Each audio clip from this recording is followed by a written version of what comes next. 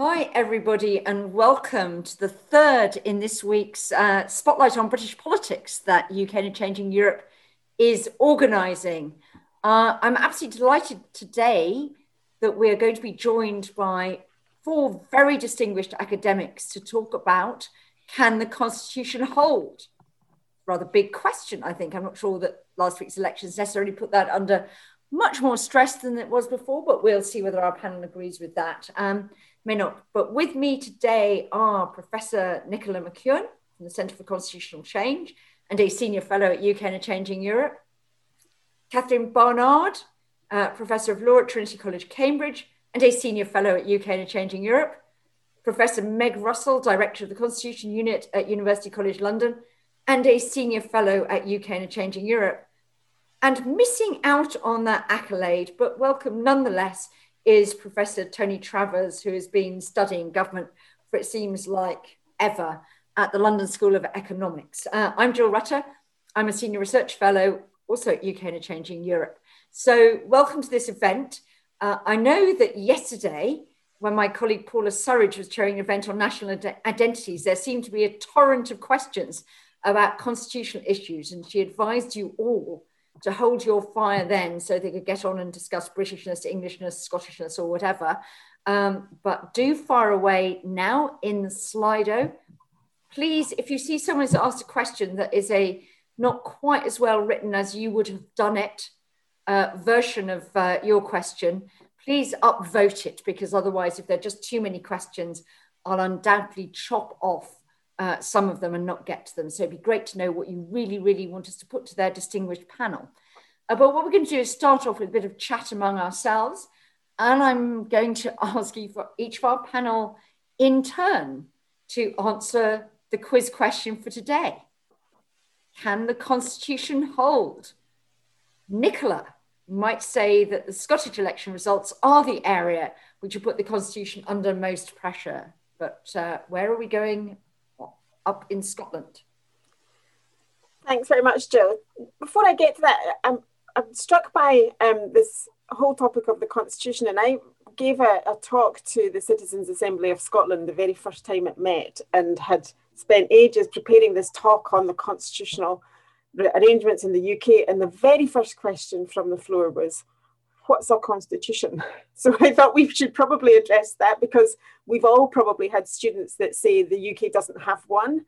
And of course, the UK doesn't have a codified constitution, but it does have a set of constitutional arrangements made up of the laws, the rules, the conventions that underpin our political system.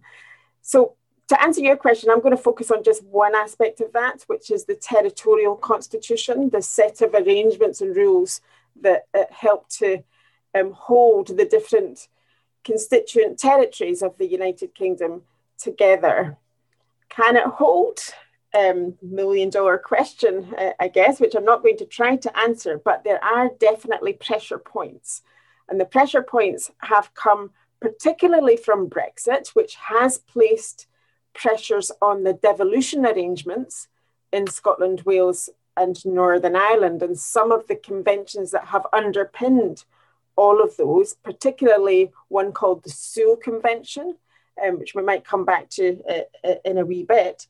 There are also all sorts of talks about whether the UK could move towards a federal system, so that there is something a bit more symmetrical across the whole of the United Kingdom to finally sort out that problem of how England is governed. One thing I would say about the UK Constitution is that because it isn't codified, it has been quite flexible. And where there is pragmatism and political will, it is possible to adjust the constitutional arrangements to accommodate different demands from different parts of the United Kingdom. But there is one very big demand emanating from the Scottish results, which of course would be quite difficult to accommodate, and that's the big issue of independence. So if you have federalism or some other form of territorial structure for the United Kingdom, it is premised on a willingness to live together within the same state, and that willingness from a Scottish perspective cannot necessarily be taken for granted. And Nicola, can you just explain in a couple of sentences why Brexit has put the devolution settlement under such pressure. As the UK government repeatedly says, we voted as one UK, a UK nationwide poll, and that vote was to leave, and the government has fulfilled that mandate to leave. So why has that caused particular problems for the devolved settlement? Two reasons. One is the politics. So it was a UK-wide mandate for sure, but it wasn't one that was reflective of preferences throughout the United Kingdom, and in particular in Scotland and Northern Ireland, where you had clear majorities that opposed Brexit, but that didn't matter to this massive constitutional reform that took place. So that's one thing. Second thing is that devolution, when it was introduced, was within the framework of the EU's regulatory umbrella, and that sort of masked some differences and divergences that could take place within that. When you bring those competences back, then it creates some potential issues around barriers to trade, the UK's own internal market, and the approach that the UK government has taken to shore up the UK internal market has undermined the authority of the devolved institutions. So those are the main areas. Thank you very much, Nicola. So we'll come on to a lot of that, including I'm very keen to pick up this theme of whether we need to start thinking about codifying some of this rather ad hoc set of constitutional arrangements that you described so well. Meg, I want to come on to you about where we are in Parliament. After all, we now seem to be back in a sort of rather more normal phase of Parliament, aren't we, after all those Brexit tensions with a strong majority government. And that's, after all, what our system is supposed to be to deliver. That's why you put up with the vagaries of first past the post. So is it back to business as normal in Parliament, or is there pressure there too? Well, that's an interesting question. The COVID Parliament has been far from normal. Nobody's there. They're all voting by proxy. They can't talk to each other. It's the weirdest Parliament I've ever seen. So the 80-seat majority might bring us back to something familiar, but nothing else is familiar at the moment, I would say. But maybe we're getting there. Maybe we'll be there soon. I was going to highlight a different set of areas, which I think Catherine will also talk about, which is that while the devolution pressures are maybe sort of unintentional on the part of the government, something that they've got themselves into without meaning to, the government has also courted a degree of controversy on the Constitution. The 2019 manifesto famously included on its page 48 promises for constitutional reform and a desire to rebalance between government, parliament and the courts.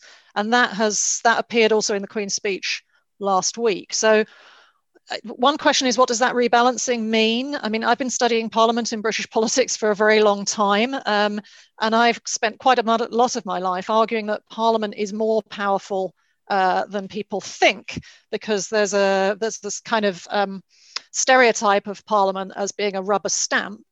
But no sooner I've done that than the government seems to start arguing that Parliament is too powerful. So this is a bit confusing. In terms of the rebalancing that's on the agenda specifically from the Queen's speech, one of the key things is the desire to repeal the Fixed Term Parliaments Act, which some people think fueled the problems over Brexit. Personally, I don't particularly agree with that. I think they were caused by other things.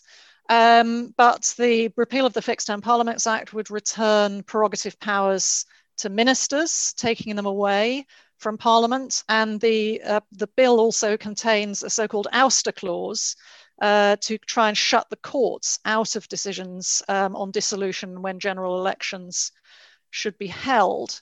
That's a controversial thing to do as well, which also kind of goes against the grain, because recent trends have been for prerogative powers to be gradually transferred from government to Parliament in order to ensure democratic accountability.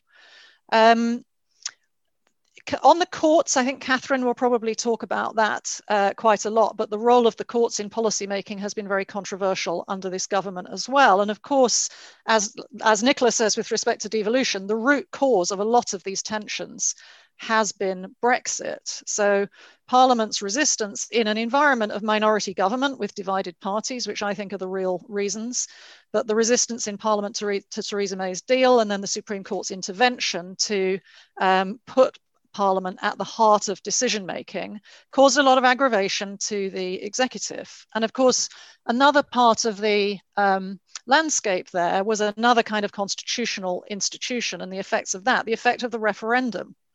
So the referendum was presented by some people, not least Boris Johnson, as pitting the people against Parliament. So there were some very harsh words about Parliament's role in blocking the will of the people in the Conservative manifesto. And Theresa May also, like Boris Johnson, kind of used the manifesto to claim that it should be possible to dodge parliamentary accountability because there was a sort of direct mandate from the people, which is quite an unusual thing in British politics, obviously. So the referendum had this ironic kind of result of, on the one hand, giving power to the people, but actually strengthening the executive against the other kind of institutions that might normally hold it to account. And COVID, I think, unfortunately, has further boosted that. So the need to take emergency measures alongside the difficulties of Parliament meeting mean that the government has been able to operate with very little parliamentary accountability over COVID. And this is something we need to be really careful about, this accrual of central executive power.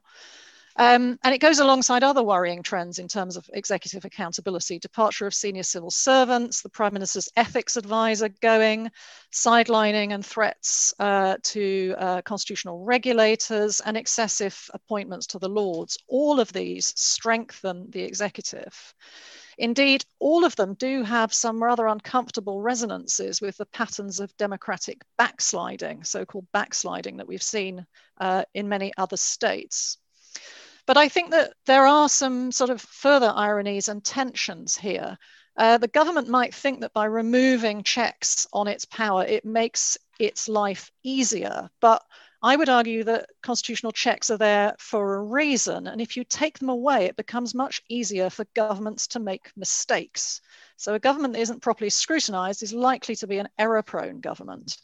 And there's also, and this might lead to what Catherine's going to talk about, a kind of tension between this relationship between government and Parliament and the courts. Ironically, if the government tries to disempower Parliament, for example, by passing excessive delegated legislation, which has happened on Brexit and COVID, or indeed through the Fixed Term Parliaments Act by removing the dissolution power from Parliament, returning it to the executive, you actually kind of invite the courts back in.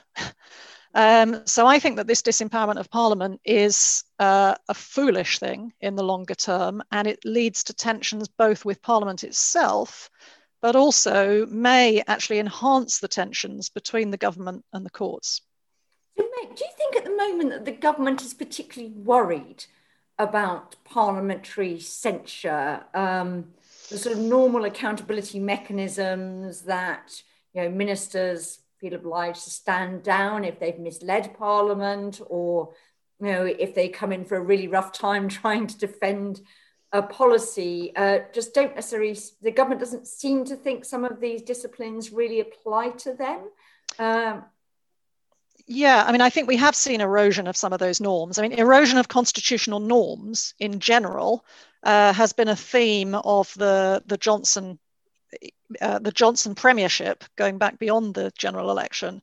But also, to an extent, I think in this whole long period post the referendum, there's been a lot of pressure on constitutional norms, and there's been some quite sort of extreme examples. Obviously, the prorogation of Parliament on the one hand by the government, which could be seen very much to breach norms, but then also activism by backbenchers to seize the agenda of the House of Commons, which was also a very unusual thing. But I think at the moment, COVID just makes everything so strange. I mean, ministers are not appearing in front of a packed House of Commons as they usually would. It's very difficult to get the sense of the mood in Parliament. And I think that some of the things that have happened, maybe I wouldn't want to name any names, but we have seen some controversies about the behavior of certain cabinet ministers, either on policy or, outside the policy sphere. If they had been having to appear on the floor of a packed House of Commons, I think they would have felt much more pressure than they have done in the current environment. And plus, I would add to that, of course, the Labour Party in these emergency times has been largely supporting the government on the central planks of policy. So we haven't very often been in a situation where backbench concern on the government side has been really dangerous to the government. So we've seen the COVID recovery group, for example, pushing back against lockdown measures. But everybody knows that if push comes to shove, Labour would support the government on that. But if we can get back to normal politics, I think it's much, much harder to withstand that kind of backbench pressure. Thank you, Meg. So, Catherine, Meg was highlighting lots of areas where the government has been uncomfortable about the role of the courts. And we saw in the prorogation decision, the Supreme Court almost feel that it was obliged to act as a bit of a constitutional backstop on an overmighty executive toying with Parliament at its will, more or less because there wasn't any other constraint if they didn't want to do that. And that seems to have provoked some of the sort of concerns about judicial review and things like that. So where are relations between government and the judiciary? I think, in a word, bad, and they're going to get worse. And the reason I say that is because this government seems to be absolutely struck tunnel vision towards the notion of parliamentary sovereignty in the purest Dyson 19th century form.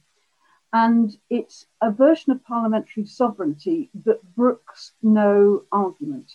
And just to remind you what parliamentary sovereignty means in the Dyson sense, because I still think it's that version of parliamentary sovereignty that underpins what this government strongly believes in. And what Dicey says is that the sovereignty of Parliament means that Parliament has the right to make and unmake any law whatsoever.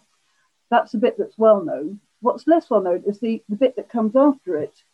And no person or body, so including the courts, is recognised as having a right to override the legislation of Parliament. And so this version of parliamentary sovereignty that you see from Dicey is one that puts Parliament in charge, and it brooks no control, no legal control. There might be political control. Now, you might say, well, that's all right, because Parliament is made up of democratically elected MPs. But of course, in our system, we don't have a strong sense of separation of powers. And of course, going back to the very point you made at the beginning, Jill, about the fact that the executive essentially controls the agenda of Parliament, and of course, the executive can whip the MPs to vote for the way the executive wants to go. This, of course, essentially means that there is a very strong push, a very strong emphasis on protecting the ability of the executive to do what it wants. So this version of parliamentary sovereignty that Dicey has advocated leads to what some people talk about having, of the UK having a political constitution. There is no role for the courts in quashing acts of Parliament. There's no sort of hierarchy where certain acts will be challenged against other higher norms. All of that is gone. Acts of Parliament are top dog in our constitution. Now, of course, the world has changed dramatically since Dicey's times. Nicola's already talked about the devolution settlement, but we wouldn't just talk about that. We would talk about, first of all, EU membership and still our membership of the European Convention on Human Rights. And what we also see is the development of a much stronger sense of the rule of law as part of our democratic system. And so what you see, and I cut a very long and complex, nuanced story short, is that with the rise of these other factors, we have a much more multidimensional, richer constitution, a constitution which is more nuanced, which requires careful balance and requires quite a lot of trust and comity between the parts. And those parts include the courts, and the courts feel themselves as equal partners, and courts that should respect what the other parts of government are doing. And so some people say, well, what we've seen in the last 20 or so years is the emergence of not political constitutionalism, but legal constitutionalism. And so there's been a much greater role, a much more dominant role for the courts in striking these balances between the different parts of government. Now, what we've seen with this government in particular But we've seen throughout the Brexit process, we've seen questioning of who are these judges, how dare they question what the democratically elected members are doing, and particularly with the Enemies of the People headline, of course, what the voice of the people want. And what we also see is now a quite serious challenge to judicial review, and I'll come back to that in one moment. But I think what's really telling is to look at Suella Braverman, the Attorney General's response to the Internal Market Bill. You'll remember in September 2020, there was a plan to renege on commitments in the Northern Ireland Protocol, albeit in a specific and limited way. And the argument was run, well, of course we can do that because Parliament is sovereign in the Dycean sense. And what Suella Braverman said to justify doing what she had done, or at least was proposed, is that in the difficult circumstances that we find ourselves in, it's important to remember the fundamental principle of parliamentary sovereignty. Parliament is sovereign as a matter of domestic law, and it doesn't encompass legislation in breach of the UK's treaty obligations. And so you have this very domestic-centric, politics-centric, Dycean notion of parliamentary sovereignty. And so I think where we're at now is that you see parliamentary sovereignty as the Everest, as the steamroller that is going to drive through and trump all other principles. And if I may, I think the final point to note is the very striking observation in the preamble or the foreword written by Robert Buckland, the Lord Chancellor and Secretary of State for Justice, to the government's response to the independent review of administrative law. And what he says, which is really striking, and it goes to the core of I think what we're talking about, is he says that the courts are the servants of Parliament. The courts are not equal partners. The courts are not there to uphold the rule of law. He says the courts are servants of Parliament, affirming the role of Parliament in creating law and holding the executive to account, and affirming that the executive can be confident in being able to use the discretion given to it by Parliament. But what you're seeing here is this reassertion going back to basics. Parliament is sovereign, Parliament wins, and that the courts are increasingly marginalised and the courts can't be trusted. Okay, I'm going to ask Tony to bring this all together. I mean, hasn't the UK just basically always been a sort of Whitehall, Westminster dominated, over-centralised, over-mighty executive? I think I remember reading about this when I was a politics student many decades ago. Tony, when you were young student as well. I mean, is this not just a sort of reversion after a sort of 40-year aberration when we encumbered ourselves with some of these annoying EU constraints and had some periods of minority government? Has anything really changed? Well, it certainly is a reassertion of the concept of the United Kingdom as a unitary state. I mean, for some time I tripped over talking about these issues, using the concept of quasi-federal. I'd say the UK's become a quasi-federal country, I'd say. What I think has happened, and you're right, I mean, the way England and Wales, then Britain, then United Kingdom emerged, in the shadow of a centralized version of England that had been developing since, the 9th, 10th century. It was a centralized unitary state, single currency, very centralized government, all of that's true. But there was the EU, joining the EU, that clearly removed some power from the UK Parliament and government. Self-evidently, the devolution settlement of 1999 had a profound effect.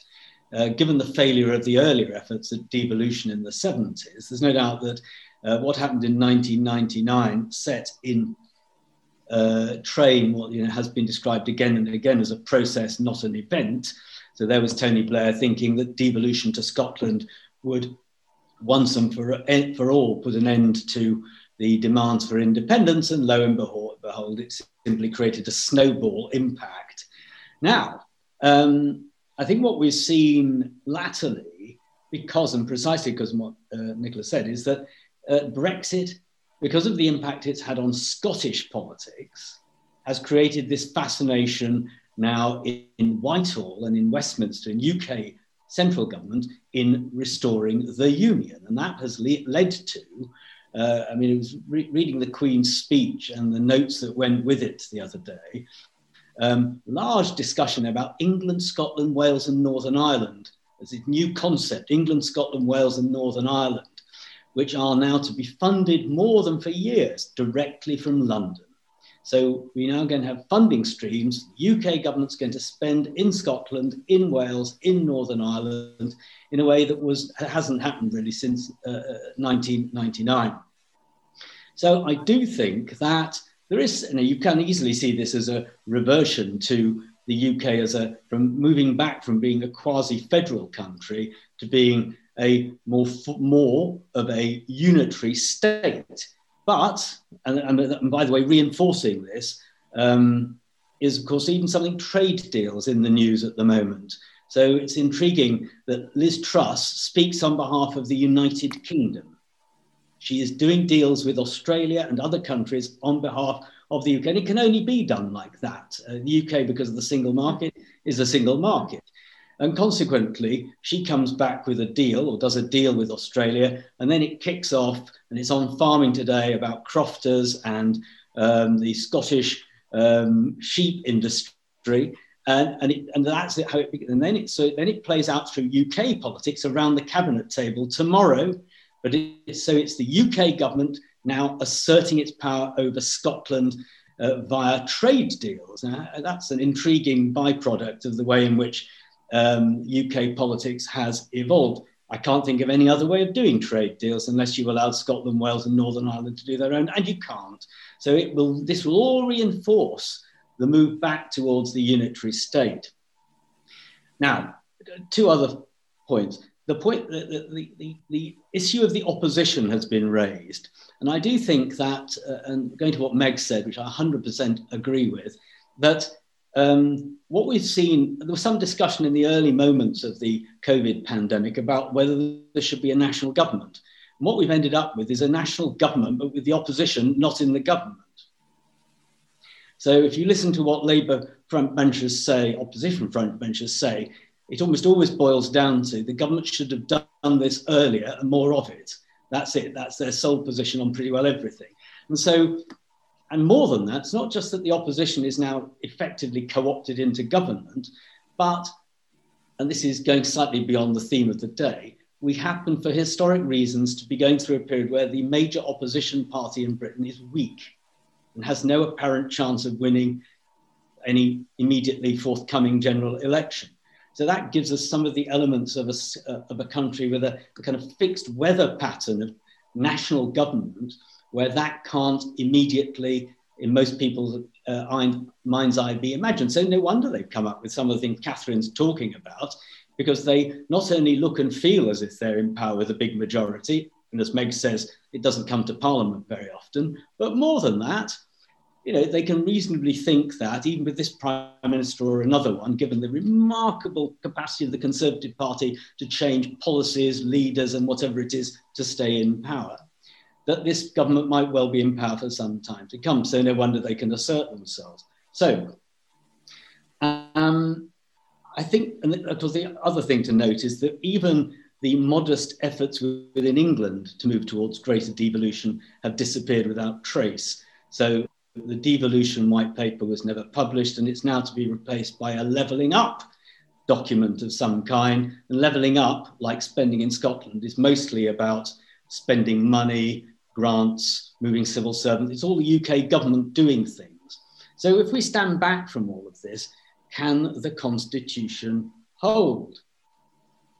Well, it can do, but I do think that the government is playing quite a kind of, it's a very high stakes game, all of this, because by further centralising power at Westminster and Whitehall, which I don't think either Leave or Remain voters thought was what anybody was voting for in 2016, it begs the question of whether you can govern a country of 66 million people, or even just England, a country of 55 million people, by a kind of effectively with the Prime Minister as the Mayor of England, which is kind of where we've ended up, really. Massive amount of power at the centre of a very centralised government, now being further centralised. And it's a big test. So it can hold, but it's a big stress on it, in my view. That's a brilliant opening. I want to get into the questions, but I think there are two big themes emerging from the questions. One of which is about the threats of independence, Scotland, border poll potentially in Northern Ireland as a consequence of the protocol, again, turbocharged by Brexit.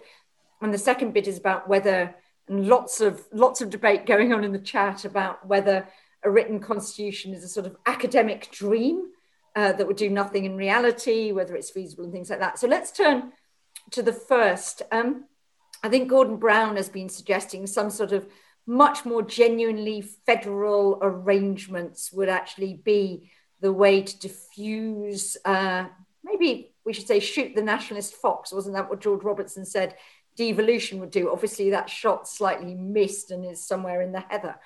But if we think about that, is there a feasible federal settlement, given, as Tony mentioned, the UK is 66 million, but England is 55 million. And even though Andy Burnham may be king of the north, the number of places, even with that sort of visible local government in England, is pretty rare. Nicola, is there a feasible federal counter-offer that could perhaps persuade many of your fellow voters in Scotland that this offered a better future than independence if they were ever given the choice? Very difficult to envisage that. I think more realistic would be a counter offer that was something like a stronger version of home rule. The problem with a federal offer is that it's a very, very long way from where we start. Meg was talking about, and Catherine was talking about the importance of parliamentary sovereignty, and you would effectively be bringing parliamentary sovereignty to an end if you were to introduce a federal solution, or you would maintain it but divide it. So combining federalism with parliamentary sovereignty as it is currently understood is not possible. But one of the reasons why I don't think this is a particularly effective counter-offer to nationalist-minded Scots is that a federal type solution and restructuring along federal lines is probably not going to enhance the authority of Scotland within the United Kingdom, given the relative size of the population. If you think of one of the institutional reforms that's often associated with federalism is reform of the House of Lords into a chamber of the nations and regions. Now, I'm not suggesting that that would not be a positive thing in and of itself, but it's very unlikely to enhance the voice of Scotland as a nation within the United Kingdom. So I don't see it as being a particularly effective counter-offer. And I think any of these sorts of constitutional reforms have to bear in mind that the United Kingdom, however it is structured, is a plurinational state. So unless you have something that recognises the national identities, going back to the discussion you were all having yesterday, that are evident across the United Kingdom, then it's unlikely to be seen as a resolution or something that can accommodate national feeling as we see it within Scotland. And Nicola, what exactly is home rule? How is it different from what we sometimes call Devo Max? Is it just a synonym for Devo Max? What would it mean Scotland could do that it can't now do? Well, it depends on how you define it. And I mean, all that home rule or Devo Max means is something that is the maximum amount or a stronger version of political autonomy for the smaller nations of the United Kingdom, or possibly even for the largest nation of the United Kingdom, short of independence. But precisely what it means depends on what arrangements were made. Devo Max, that we hear about often in the debates, doesn't actually mean anything unless you give it content. So sometimes it's talked about as maybe having something like that on a ballot paper in a future referendum on Scotland's future, which I have no particular problem with at all, as long as you say what it means and how you would actually be able to deliver on all of those things. And the same goes for independence, actually. You have, I think it's an obligation on all those suggesting any sort of change that they say what they think it means and how it could actually be delivered. So Meg, do you see any possibilities in the sort of thing Nicola was mentioning about House of Lords reform? After all, the US specifically has this very, very unproportional Senate to amplify the voices of rural states, many now red states. Is there nothing that could be done? I think Australia does a similar thing with its Senate. I'm very happy to answer that, but I would just like to jump in and say something else first, which is, having listened to the other speakers, I think we've heard the term parliamentary sovereignty bandied around a lot. I think probably everybody's used that term now. And I think that members of the audience may be getting a bit confused about what this means, and particularly the fact that I spoke about how Parliament was being sidelined, and then Catherine spoke about how the government insists that parliamentary sovereignty must be the guiding principle. Well, surely, how do those two things fit together? And I think that they don't really. And the reason that they don't is because we've got into a terrible confusion about what parliamentary sovereignty means, and actually, in a sense, even what Parliament means. Because what the government is defending really is executive sovereignty. You know, I mean, it's ironic, again, to use that word, that in the Brexit campaign, there were arguments that we wanted to return sovereignty to Parliament. But actually, as soon as the vote had taken place and Parliament started getting awkward about the implementation of the results, then Parliament became very controversial. And the sovereignty that I think that ministers are really interested in claiming in the name of parliamentary sovereignty is power for themselves to act relatively unchecked. And Jill, you mentioned learning about politics in the 1970s and how surely we have this very centralized state and so on. And yes, I mean, maybe it wasn't even true then, but, you know, there's a lot of water under the bridge since the 1970s. In Parliament, the establishment of the select committees, the decline of party cohesion, the growing power of the House of Lords, Parliament has become a more powerful institution. And in a way, then you had the Labour government reforms of the 1990s, which included devolution. And although there was never really a guiding principle for those reforms articulated, which Labour was criticised for, it was, if there was a guiding principle, it was really about dispersal of power. And I think now, if there's a guiding principle for this government, it's about centralisation of power again. And I think probably we all agree on that. And that's very difficult to do once you've got a parliament that's used to flexing its muscles and once you have devolved.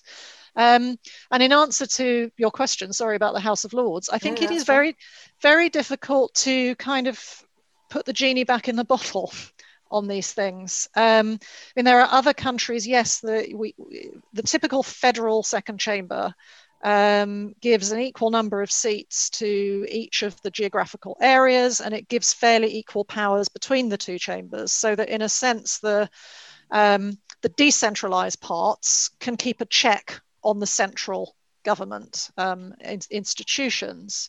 And there are some happy stories there, like the ones that you've told, or relatively happy stories like the US and Australia, but there are also some quite unhappy stories of where other countries have tried to implement this kind of arrangement, like in Spain, for example, where you have and Canada, where you have much more contestation about the powers of the subnational units. And I think we're in a much more similar situation to that actually it requires the subnational units to agree that they're going to share the power. And once you have a nationalist movement whose objective is to break away from the state, they don't want to share power with anybody. They want to run their own country. And once you've got to that point, it's quite difficult to get buy-in from all of the different bits of the nation to cooperate So I think that horse may have bolted. It is a good principle. As Nicola says, it has merits, but I cannot see how we get there now, really. Okay. Tony, do you think there's anything that could be done to reshape the internal governance of the UK to diffuse the sort of various nationalist ticking bombs going off in Scotland and the potential for moves in Northern Ireland, which is certainly very unstable at the moment? Could more radical devolution in England be the answer that would solve this? Well, it's a great question, and for reasons Meg's just spelled out, I can't quite see how, in a sense, whatever one could do in England could quite sort out or have any direct impact on the politics of Scotland. I think that's the challenge. So you could have a more devolved, in some ways, and going back to the point, you can imagine a Senate. I must say, I've occasionally being sad and everything, played this game myself. What would the balance be between England, Wales, Scotland and Northern Ireland in the Senate? 25, 25, 25, 25? It doesn't sound very fair to the English, does it? On the other hand, anything other than that kind of takes you away from the logic of what we're trying to do here, and certainly the logic of the US Senate, the 2 members per state. But even then you're stuck with 85% of the MPs in the Commons, if it's still the dominant chamber, with the power. But then England can't assert itself in the Commons, because if it did, that would be the end of everything. So I can see perfectly respectable reforms in England that could improve the government of England. The earlier mentioned Andy Burnham and other city regional mayors believe you can't have an effective levelling up policy without devolution, and I have some sympathy with that view. But the truth is, we'd have to reform the whole of local government in England to do that, to create a sort of 2-tier system throughout England of a new kind. And by that time, everything else would have moved on. So, there are good arguments in England for more devolution.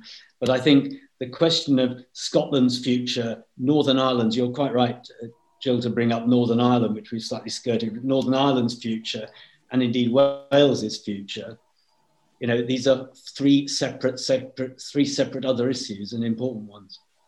Catherine, you've briefly mentioned the Internal Market Bill, now of course the Internal Market Act, and which certainly is massively disliked by the governments of Scotland and Wales, who withheld their consent, Nicola's Sewell Convention. I just wonder whether you see a role for the courts in diffusing rows between the different parts of the UK on some of these issues. And we haven't had that much, but we have had cases brought first in Scotland, like the prorogation case, then going up to the Supreme Court for decision after being given the go-ahead, I think, in the Scottish lower court. Is there a big role for the courts in arbitrating and maybe making the settlement a bit less uneven between the constituent parts of the UK? Well, you're absolutely right. Of course, the courts have been dragged into all of these. They've been dragged into, of course, the Miller 2 case. They were dragged into the question about the Scottish Continuity Bill. They're likely to be dragged into any attempt to have a referendum on Scottish independence, about the compatibility of that with the Scotland Act. So there's plenty for the courts to do. But the trouble is, once you have the courts taking such important constitutional decisions, the role that in other systems a constitutional court plays, then this already raises the question, who on earth are these judges and what rights have they got to say these things? And you've already seen Boris Johnson, after his defeat in the Miller 2 case, coming out and saying, we really need to take it more seriously who these judges are, what right they've got to say it, look at the American system. Shouldn't we have a much more transparent approach to the appointment of judges and have the equivalent of parliamentary or Senate hearings so you can get to see what these judges are, who these judges are and what they're doing, what they believe. which will help steer them in making these very important constitutional decisions. And of course, that requires a really dramatic change in the approach to the appointment of the judiciary. And of course, we have taken a very different line on the independence of the judiciary. And our independent judiciary comes from having highly skilled specialists who go through a highly detailed selection process. But you do not know the political sentiments of any judges, and you do not see them publicising at all what their political views are. That you do not see judges on Twitter at all. I think they are passive users of Twitter and other social media, but you never see them expressing their views because they are so sensitive to this accusation. But you can well imagine that if the Supreme Court, through no choice of its own, because remember, the Supreme Court doesn't go out to find cases, they come to it. They don't have any choice about having to hear these cases. And you do understand why people go to the courts, because if they feel that the parliamentary system is broken, or they feel that the parliamentary system doesn't let them get their voice heard, then they have to look for alternatives. And so therefore they go to the courts, and then you get the accusation that the courts are being politicised. Now, I think that's being too much bandied about, because as we saw in Miller, the government's argument was, Miller 2, that was the one about the 5-week prorogation of Parliament. Miller 2, the government said, well, this is a wholly political matter, and therefore the courts have no jurisdiction to hear it. Now, the courts took the view that what this case was really about was the scope of the prerogative power, which is a legal issue.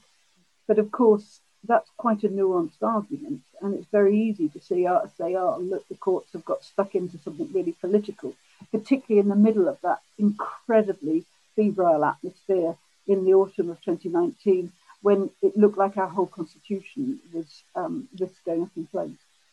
So if our whole constitution was going up in flames, and we think this sort of rather rickety sort of makeshift constitution that Nicola so brilliantly described right at the start, top ranked question from Adam Isaacs: is it time to have a proper written constitution for the UK?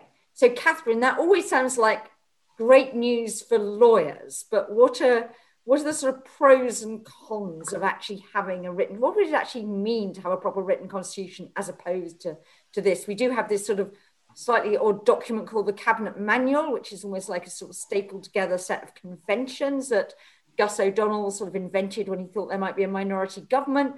What would a proper constitution look like? I then want to come on to the rest of you about what might go in it and how you might go about developing it if there was any sort of popular appetite along the lines maybe of the Scottish Constitutional Convention we saw back in the 1990s. But Catherine, what are the pros and cons of having a written constitution? What actually is it, and what's different from what we have now? When we think about a written constitution, we often think about the US Constitution, foundation document that has been tweaked a number of times. The arguments in favour is it sets out the rights very clearly of individuals. It also sets out very clearly the separation of functions between the different parts of government. And it's also seen to be stable. It's stable because it's very difficult to amend the constitution, because usually most constitutions have some sort of supermajority threshold across the different elements of the constitutional setup. So a 2/3 majority before anything can change. And of course, it's very difficult to hit 2/3 majority, which is why the constitution doesn't change. Argument in favour would be clarity and legal certainty, and it would give the public something that they could accede to. They could see it as a statement of their values. And indeed, if you ask American students, as I often do, what are the things that they're most proud of about being American, a surprising number will often say it's the US Constitution. So there is clearly an identity issue. There's clearly also something which they can rally around. So those are broadly the arguments in favour. The arguments against are that it's blooming difficult to do.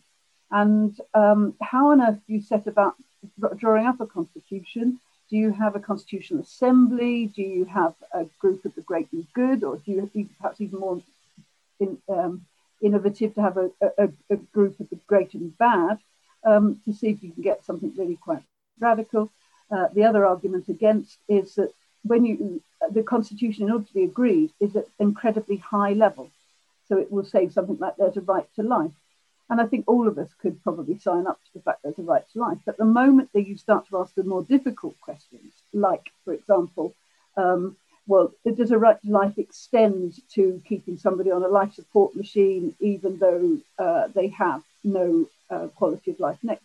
How does the Constitution deal with that? And that inevitably means you go to the courts to get some definitive ruling, and you drag the courts back into the frame. And then the courts are having to make these highly sensitive, essentially policy choices that were ducked by the drafters of the Constitution, because all they could agree on was the high level right to life, and they couldn't agree on all the footnotes that should go with it. Meg, how do you go about constitution making? If we decided we wanted a written constitution, is there a view of what's good practice about constitution making? Is there anyone whose constitution we could regard as a useful first draft to be working from? I think the Canadians wrote their constitution much more recently than the US. We imposed constitution with the Allies on Germany. Are there places we should be looking to for good practice if we want to go down this route? Do you think it's feasible?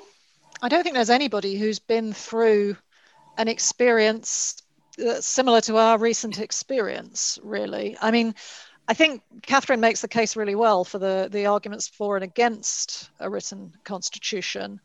And I'm inclined to think that, the goal is quite an attractive one, but as she says, the road to get there is a very, very difficult one.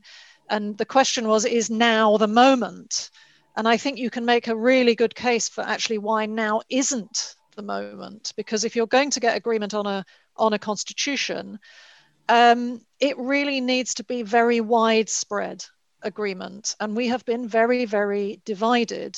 All of these issues that we're discussing about the devolution settlement, the powers of the House of Lords, the membership of the House of Lords. You could talk about the role of the monarchy, the Prime Minister's prerogative powers. We can, with the role of referendums. There are a huge number of things, probably more than at any other time in my lifetime, that are quite fundamental to what the rules of our system should be, which are currently in dispute. And that is a very, very difficult environment in which to get agreement. At the same time, I think one mustn't be entirely defeatist, and to talk about these things would be healthy. And I think that one of the things that we have seen in recent years is a lot of sort of clashes between different people on the political stage. And we've seen a very dangerous, I think, polarization along Brexit lines, which has been very well documented by people like Sarah Holbolt at LSE, the extent to which we have become two tribes. And post-Brexit, I think we need to bring those tribes back together and get them understanding each other, and actually sitting down and having a discussion about some of the core principles of our constitution would be a good thing to do, and actually is something that the Constitution Unit is working on, because we've got a new project which is in partnership to some extent with the UK and a Changing Europe, called Democracy in the UK Post-Brexit, which is going to ask people what they want through opinion polling and also through holding a citizens' assembly. And to me, there are a lot of issues on the agenda here. A citizen assembly to deal with all of them would be a huge undertaking, taking on board the devolution points as well as the points that Catherine and I have been emphasizing. We're going to focus primarily on the latter, which is how those relationships should work at the core of the UK level constitution. So the role of Parliament, the courts, the government, and also the people in making decisions. I think having conversations about those things would be very, very valuable, because we don't honestly know what people think. How do they want the executive to have untrammeled power? In what circumstances do they think, in principle, the court should be able to step in, and which things should be left for Parliament? So I think we should have those conversations, but I'm not very optimistic about the ability for us to write anything like a detailed constitution. We could maybe agree some core principles as a start, but I'm not sure we can get much further than that until we are feeling more content and united. If we decided, I have no idea what the answer to this is, so I'm really interested in any of you who want to pitch in. If we decided that there were certain aspects of the way in which our constitutional settlement was currently working, so rather than go to, the theory of everything, which is this comprehensive, massive document covering, all the stuff that's in the US Constitution or whatever. We just basically felt the need to entrench a few things, like, for example, you needed some sort of supermajority in referendums, so you couldn't just make it up as you go along, to change voting rules, which we know the government is quite keen to do, to reform the courts and things like that. Is there anything within the sort of, Catherine keeps on quoting Dicey at me, is there anything that you can do to build in any sort of constitutional entrenchment? We've had the thing where, in theory, I think the British government could tear up the devolution settlement and say, well, it seemed like a good idea in 1998, but actually on reflection, that didn't really work, did it? So sorry, Nicola, you haven't got a government anymore, and we've just used our majority of 80 to pass that. But now I think we've got a bit more of an acceptance that that's not really acceptable, but it's not on any firm constitutional basis. Is there any sort of way of entrenching a few things we hold all self-evident and close without having to go the full constitutional hog? Tony, you unmuted yourself, so I'm going to pass that one to you. Well, as all three other speakers know more about this than I do, this is unfortunate, but we are. They can criticise you afterwards. I'll let them all come in and mark your homework. First, I'm just building on some of what's been said. I think, a certain subset of the population heavily represented here and doubtless in the audience are very interested in written constitutions and the logic of thinking about them. And I totally agree with Meg. I think having the discussion about some of this would be a very good idea. But going on to what Catherine said, the idea of, if it was any way detailed, I assume it would reset almost the entirety of UK law to some degree, and that would be very complicated. Either we stick with everything we've got, or we have to change everything. Either way around doesn't seem like much very plausible. So I think there are, however, things that are broadly agreed across politics in the UK.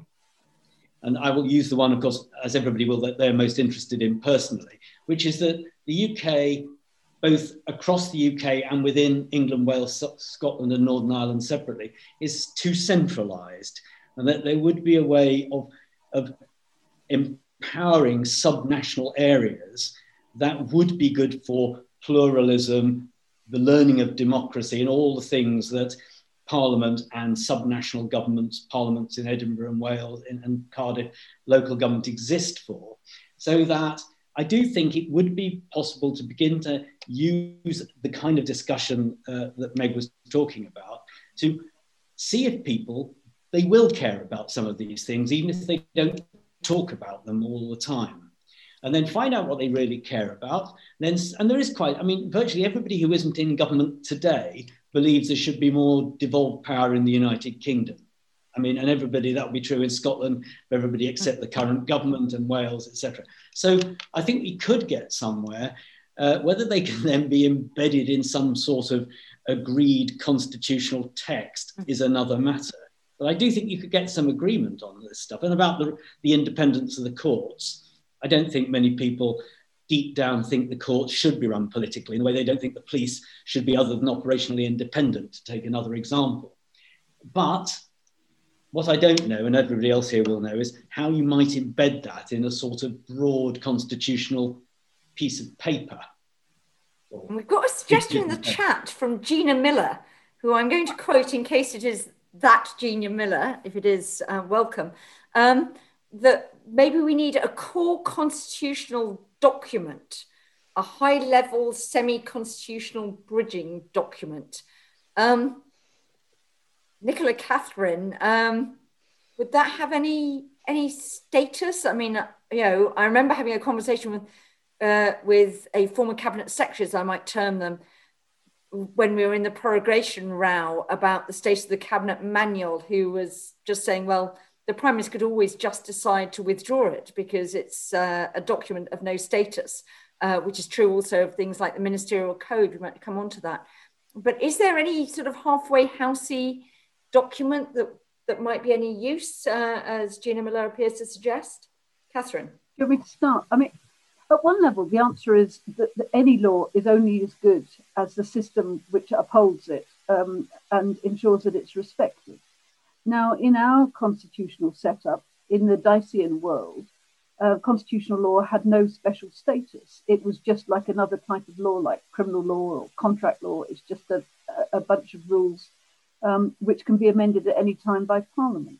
In fact, what has happened over the last 20 or 30 years is you've seen these statutes, European Communities Act, the Evolution Statutes, the Human Rights Act, and probably now the 2018 Act, the EU Withdrawal Act, have been called constitutional statutes. And because they have this slightly special nature, special label, it means that the courts are reluctant to say that they have been accidentally repealed. They do require the later Act of Parliament to say explicitly that we are reversing the Scotland Act, for example. You can't do it accidentally. So these constitutional statutes do have a slightly higher status, but it's only slightly higher. It's not in a proper, robust constitutional sense. They have a slightly higher status, but that slightly higher status can promptly be knocked on the head if the later Act of Parliament explicitly says, right, we're terminating the Scotland Act 1998. And going back to the very basics that we've started with, that because this government is so keen on parliamentary sovereignty, which of course means, as Meg very clearly put it, that parliamentary sovereignty, because you've got such a strong majority in the House, is essentially executive sovereignty.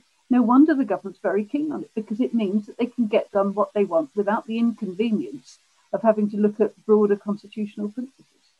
Nicola, is there any sort of offer on constitution writing that might attract Scots who are, unhappy at the way in which the UK government can proceed, on the trade deal, for instance, without even really taking into account Scottish interests? We had Ian Blackford talking about crofters this morning. Is there any sort of constitutional offer that could be made that might be attractive, or even maybe just a big, open and generous offer to Nicola Sturgeon to join a constitution writing project, which would probably tie her up for the rest of her career? I really think this is the worst time possible to think about codifying a constitution. I mean, my view on this question in general is that I'm quite ambivalent, and I don't think there's anything particularly beneficial about having a codified constitution as to not having a codified constitution, because it very much depends on what's in it. And if you think that having a constitution writing exercise is the route to saving the union, I think that's highly unlikely to be the case. Not least, Catherine, I think, was mentioning part of having a codified constitution is working out how you then amend it in the future when you want to amend it. And trying to agree an amending formula for a constitution in such an asymmetric plurinational state will be absolutely filled with controversy. Somebody mentioned Canada. You're right, I think it was you, Jill. The Canadian Constitution dates back to 1982 when it was repatriated. That was an incredibly controversial thing to do in Canada, and ultimately what brought Canada to the brink of the 1995 referendum, because that whole process was not consented to within Quebec. So try to think about it for a moment. How do you agree an amending formula? Do we do it simply on the basis of majority vote in Parliament? Or do we say that 2 or 3 or all of the constituent territories have to agree?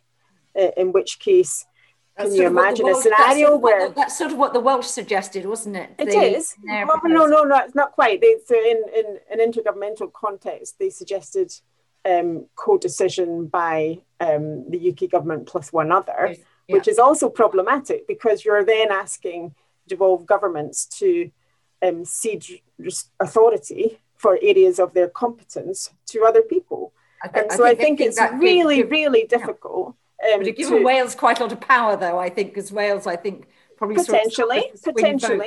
potentially it would, yes, and yes, come on to the vision of the Welsh vision of the United Kingdom, if you want to. But there are clear tensions in the relationships between the different parts of the United Kingdom, and I fail to see how a constitution writing exercise could address these fundamental areas where there is a lack of consensus about the United Kingdom system. And it's difficult to know what the alternative is. I'm struggling to see where you get agreement on reforms to the United Kingdom unless and until the issue of independence is addressed again in another referendum. The problem with all of that, of course, is that if that independence referendum led to a second defeat for independence, then you lose the leverage that might have helped to shape and reform the constitution in the first place. Okay, so I'm taking out of that sort of round a general view that even if you were to embark on this project with sort of potentially mixed benefits and downsides, this is not the best time for it, but we're all keeping our eyes on the Constitution Units project, because that sounds extraordinarily interesting there. Various questions about the sort of, maybe remedying some of the deficiencies perceived. Catherine, on individual rights, do we feel we haven't got the ECJ, except for certain aspects of the Northern Ireland of the withdrawal agreement? Do we think there are adequate protections for individual rights? And would it make a difference if the government, decided to leave the European Convention, change the Human Rights Act and things like that? I think certainly leaving the European Union has, objectively speaking, deprived people of more rights than I think has ever happened in history. And crucially, has also deprived individuals of their ability to enforce their rights. You've lost those key concepts of direct effect and supremacy of EU law. You've also lost that ability to say, look, UK law is incompatible with, for example, the EU equality directives, and therefore you just rely on EU equality directives and you get your rights. All of that's been turned off, subject to the rather intriguing provisions in the 2018 the EU Withdrawal Act, which do still retain supremacy and direct effect of EU retained law, so long as it's not being repealed by Parliament. In respect of the European Convention on Human Rights, its enforcement mechanism is somewhat different, but nevertheless, again, if we decide to leave that, or at least repeal the Human Rights Act, even if we don't leave the Convention, it will make life much more difficult for individuals to enforce their rights. And I should say that under the TCA, the Trade and Cooperation Agreement, that's the agreement that was concluded on Christmas Eve, there is no possibility of individual enforcement of rights. It's all state-to-state dispute resolution.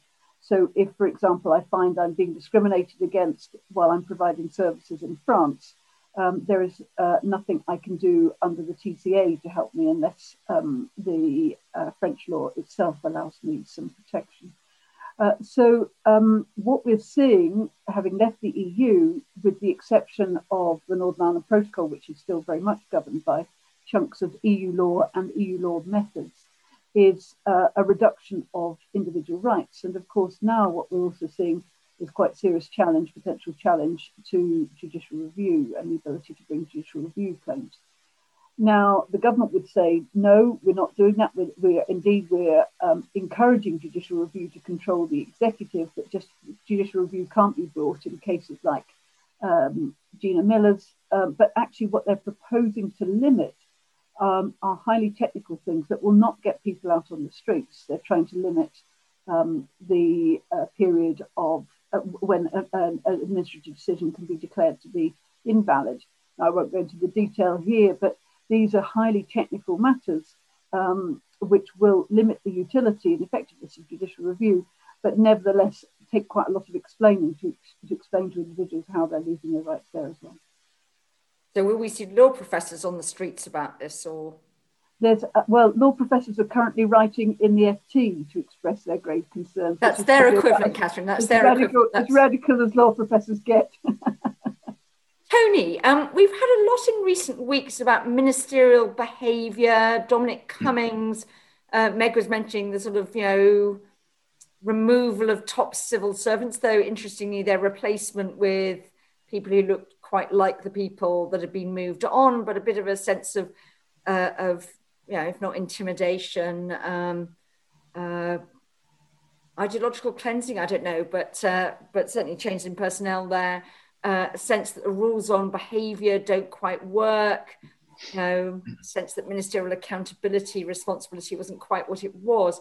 Is there anything that can be done there to restore the balance back to what we might have thought it was? Better rules, protect impartiality?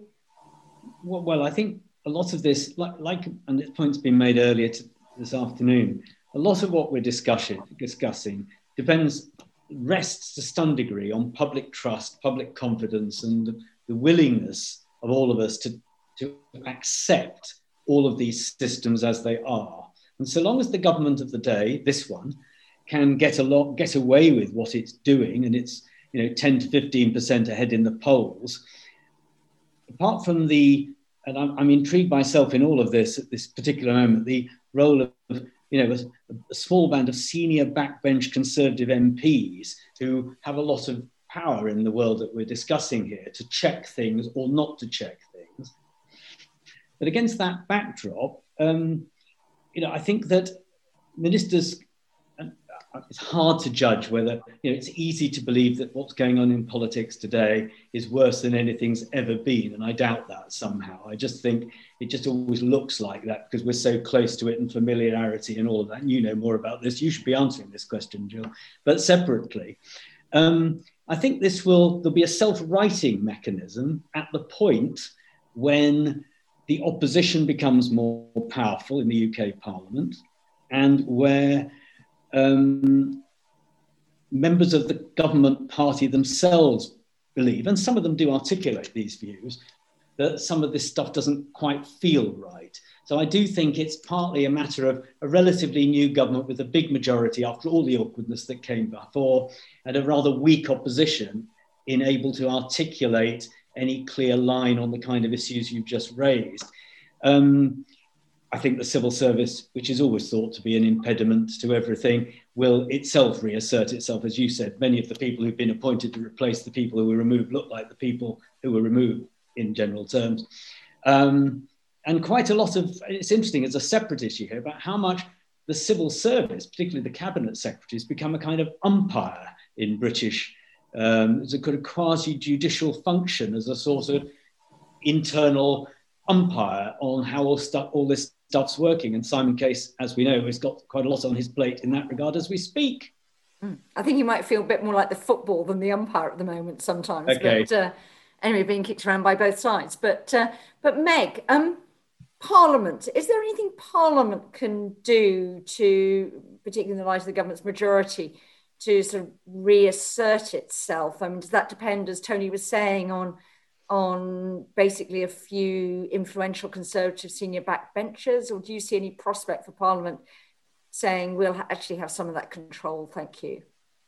I think there is space for that to happen, and Tony is quite right that in the end the power lies with Conservative backbenchers, but Parliament is a very complicated place with a lot of very subtle mechanisms that operate that most people on the outside are unaware of. I mean, for example, one of my areas is the House of Lords. Well, the House of Lords is not in charge, but the House of Lords does have the power to put awkward issues back on the agenda of the House of Commons, which it tried to do, for example, on the Internal Market Bill.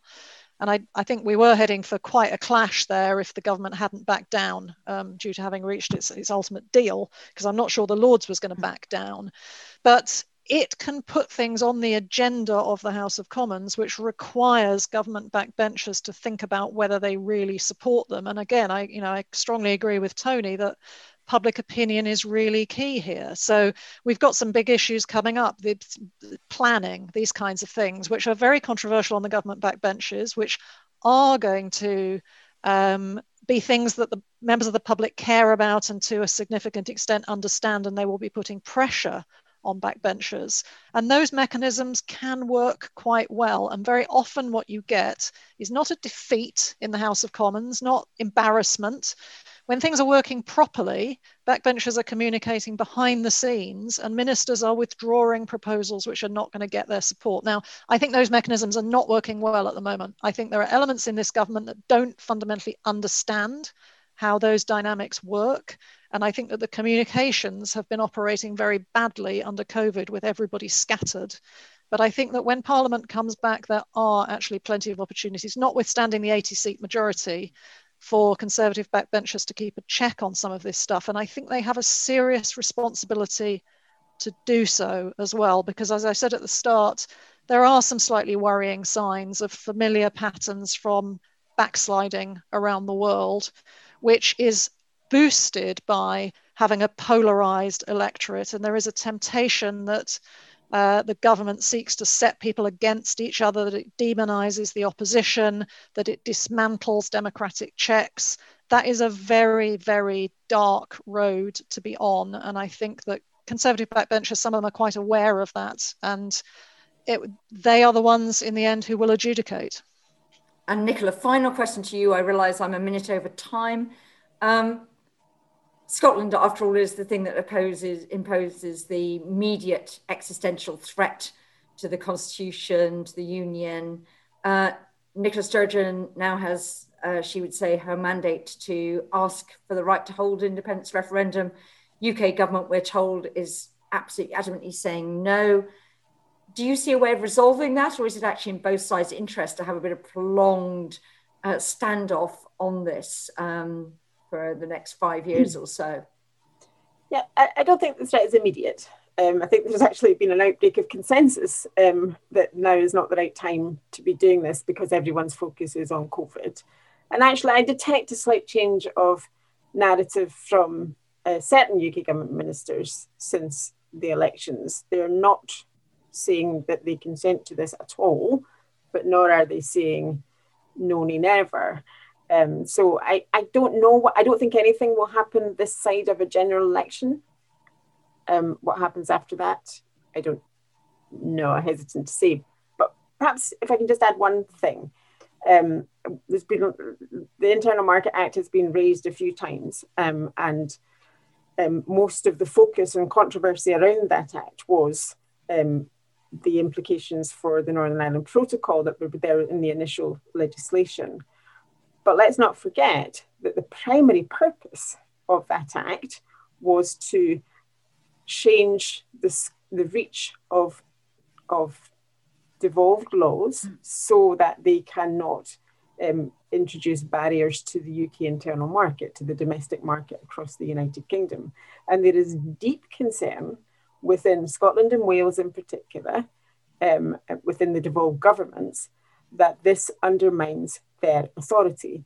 And we don't really know the extent to which that is the case, but we will find out within the next few years. And I think that's an area to watch out for in particular. And it's an area that is likely to play out in the courts. So Internal Market Act, possibly more of an immediate threat to the Union than an independence referendum. Sounds like an essay for discussion for all of your students when you go back to teaching. Anyway, I'm going to close it there. Thanks so much to everybody for all your fantastic questions. I'm sorry we didn't get to them all individually. Hopefully we touched on the subjects that you were really interested in, but above all, enormous thanks to our fantastic panel, Meg Russell, Nicola McEwen, Catherine Barnard, and our token man today, Tony Travers. Thank you all so much for participating. Remember, tomorrow we are looking at what the current state of British politics is for the political parties. So do tune in and remember to ask the experts, including Nicola, on return on Friday. Thanks very much.